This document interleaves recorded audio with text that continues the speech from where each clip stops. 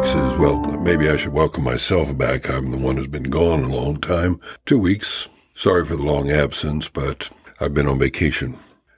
So now we are to Oscar Wilde 2, the second portion of Oscar Wilde's life that will focus mostly on just his American tour. So it's a very special part of his life, you might say, his coming out internationally, but it only covered 2 years, in 1882 and 1883. Wilde knew how to strike a pose. During his days at Oxford, he claimed to have almost single-handedly launched a revolution in style of dress. He recognized that easy fame could be gained through outrageous fashion and clashing with conservative traditions. Certainly, we can look at modern celebrities like Lady Gaga and Elton John, who learned this lesson well. Wilde's style of dress was the subject of many editorials and critical reviews by those who attended his lectures in the U.S. One newspaper editor humorously warned that the Texas men were not prepared for wearing knee breeches because men in Texas did not have poetic legs. They had more of the prosaic variety, so they were not encouraged to adopt the fashion endorsed by the aesthetes like Oscar Wilde. On stage, Wilde seemed to impress many a critic with his size. He was about 6'4", and though thin, probably looked large given his tendency to wear large coats and capes. His shoulders were broad. One editor in Colorado saw him going off to see the silver mines in Leadville, dressed like a miner, with a long, sturdy coat hanging to the ground. She said that he looked like a Texas Ranger who had gotten rich. Oscar's hair was thick and shoulder-length, parted in the middle. His face was said to have had a lovely complexion. He didn't have much of a beard or the potential of one. Some medical historians have come to believe that he may have suffered from giantism, a condition that makes one an exceptionally large size at an unusually young age. It also causes one to develop a head that is clearly large in relation to the body. This, if true, contributed to his classic pose of his head always tilted to the side when leaning against a wall or when lounging on a couch, absorbed in reading. Critics say that he slouched against the podium during his lectures. Nonetheless, his flamboyant dress attracted the audience more than his words. In Colorado, he heard that some local roughs were planning on coming to the lecture to shoot both him and his manager for their dandy dress. He sent word to them that there was nothing they could do to his manager that would intimidate him. Though a dandy or a sissy boy, as some described him in America because of his long hair and stylish dress, he surprised many of the stalwart roughs of the American West with his ability to outdrink them. He was certainly a man who could hold his liquor. Women certainly adored him. He was overwhelmed with letters from young girls asking him to mail them a lock of his hair. Oscar wrote in his diary that the young man assisting him on his tour was nearly going bald, trying to keep up with all these requests. Now, what was his style of speech like on this tour? Throughout his American tour, audiences complained about Wilde's accent. His projection was often weak, and his accent thickly British. However, given that he was actually Irish, audiences were coping with the British accent underscored by the residual Irish nuances underneath. You'll recall that Wilde himself said that when he went to Oxford, the first thing he lost was his Irish accent, but it is doubtful that he lost it thoroughly. Another aspect of his speech that was likely difficult for the American ear was the sing-song nature of his inflections that some described as monotonous. Non-verbally, he played with his gloves or watched chain to the point of distraction. Another element of difficulty was created by his erudite vocabulary.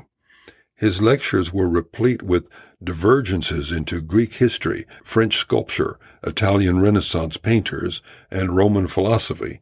He wandered all over because he was a genius. Critics claim that Wilde's strange accent required the audience to struggle mightily to understand his words, though some complimented him for his precise diction. For those who listened carefully, though, they were treated to world-class wit. He often said that he made sure to take his diary on the train because he always wanted to make sure he had something fascinating to read. His faux conceit, and not always faux, was fun. A decade later, when in England a young girl asked him what were the 10 best books ever written, he said, "I cannot answer that because I have only written 6. What did Wilde actually talk about on this American tour? He was already regarded as an expert art critic, though often accused of being derivative or borrowing his ideas from Whistler or Pater. He was endeavoring to develop his own expertise and his own reputation, so it was natural that he would attempt to develop his own voice, his opinions, his spin on aesthetic theory. He may have erred on the side of uncredited influence from time to time from his Oxford professors, but for a young scholar of 25, that would hardly be new in the world. In America, Wilde talked mostly about domestic aesthetics, how to make a beautiful home, create an aesthetically charming town, even majestic cities. Clearly, this was a topic of much greater interest to women than men, especially in 1882. And this notion is borne out by his own recollection of speaking in San Antonio, where he complained that the men were quite a distraction walking in and out with their squeaky boots. The men were going out for beer, he said. But the women had an interest in him because he so often advised them to make sure to take advantage of local surroundings for beautifying their homes. Great art and beautiful surroundings were not just for the rich, he said. The working class needed it even more. Here is a sample of the sort of thing he liked to cover in his lecture concerning domestic beauty.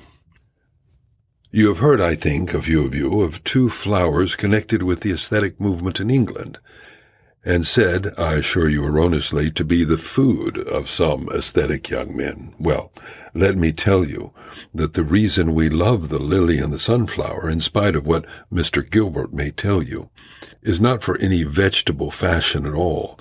It is because these 2 lovely flowers are in England the most perfect models of design, the most naturally adapted for decorative art, the gaudy leonine beauty of the one and the precious loveliness of the other, giving to the artist the most entire and perfect joy.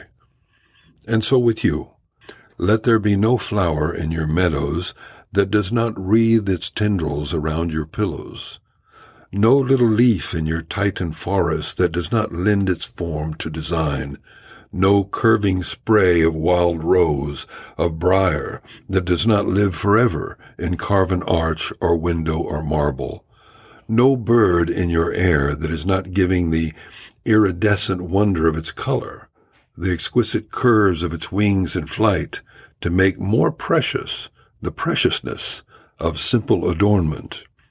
We spend our days, each one of us, in looking for the secret of life. Well, the secret of life is art. This was a common theme for Wilde throughout his lectures, and a theme that many in the audiences appreciated. Wilde embraced their meadows and woods and natural stone as inherently beautiful materials for architectural and interior design. It seemed that many feared this foreigner would come from afar and criticize their way of life or belittle their choices. Instead, he complimented the beautiful potential that surrounded them. He encouraged them to quit seeking out the cheap furniture shipped from the eastern seaboard and rather to emulate the Quakers, who made their own sturdy furniture from their local forests. Wilde told them that beautiful things should not be left out of their lives or assumed to be the luxuries reserved for the rich. He said that the common man, working so hard from morning to night, had all the more need to come home to a home of aesthetic joy. He believed that the human spirit was incomparably lifted in the presence of genuine beauty. Wilde believed that people were mistaken when they divided things into those that are beautiful and those that are practical or useful. He said the 2 should be won, because the only true opposition to beauty is ugliness. Wilde remains to this day a powerful force in the world of cultural arts because perhaps he was ultimately right when he asserted that to be great is to be misunderstood. Part of his fame was created via his complicated persona, one of enormous contradictions, perhaps nurtured. He was a married man who was gay, a man of middle-class heritage who preferred the elite classes, an Irishman who became English, a Protestant who loved Catholicism and converted in his last days, and a man who loved life intensely but committed a kind of slow public suicide. He did himself in. Yet since his time, his reputation has been reanimated in a sense. He is now a cultural hero for standing alone against a world of intolerance and Victorian myopia. So now we turn to examine how all that happened. As we shall see, somewhat like a Shakespearean tragedy, his hubris ultimately brought him down. Like many gifted talkers, he believed he could talk his way out of his troubles. But the society of his time was not as liberal and free-thinking as he hoped they were.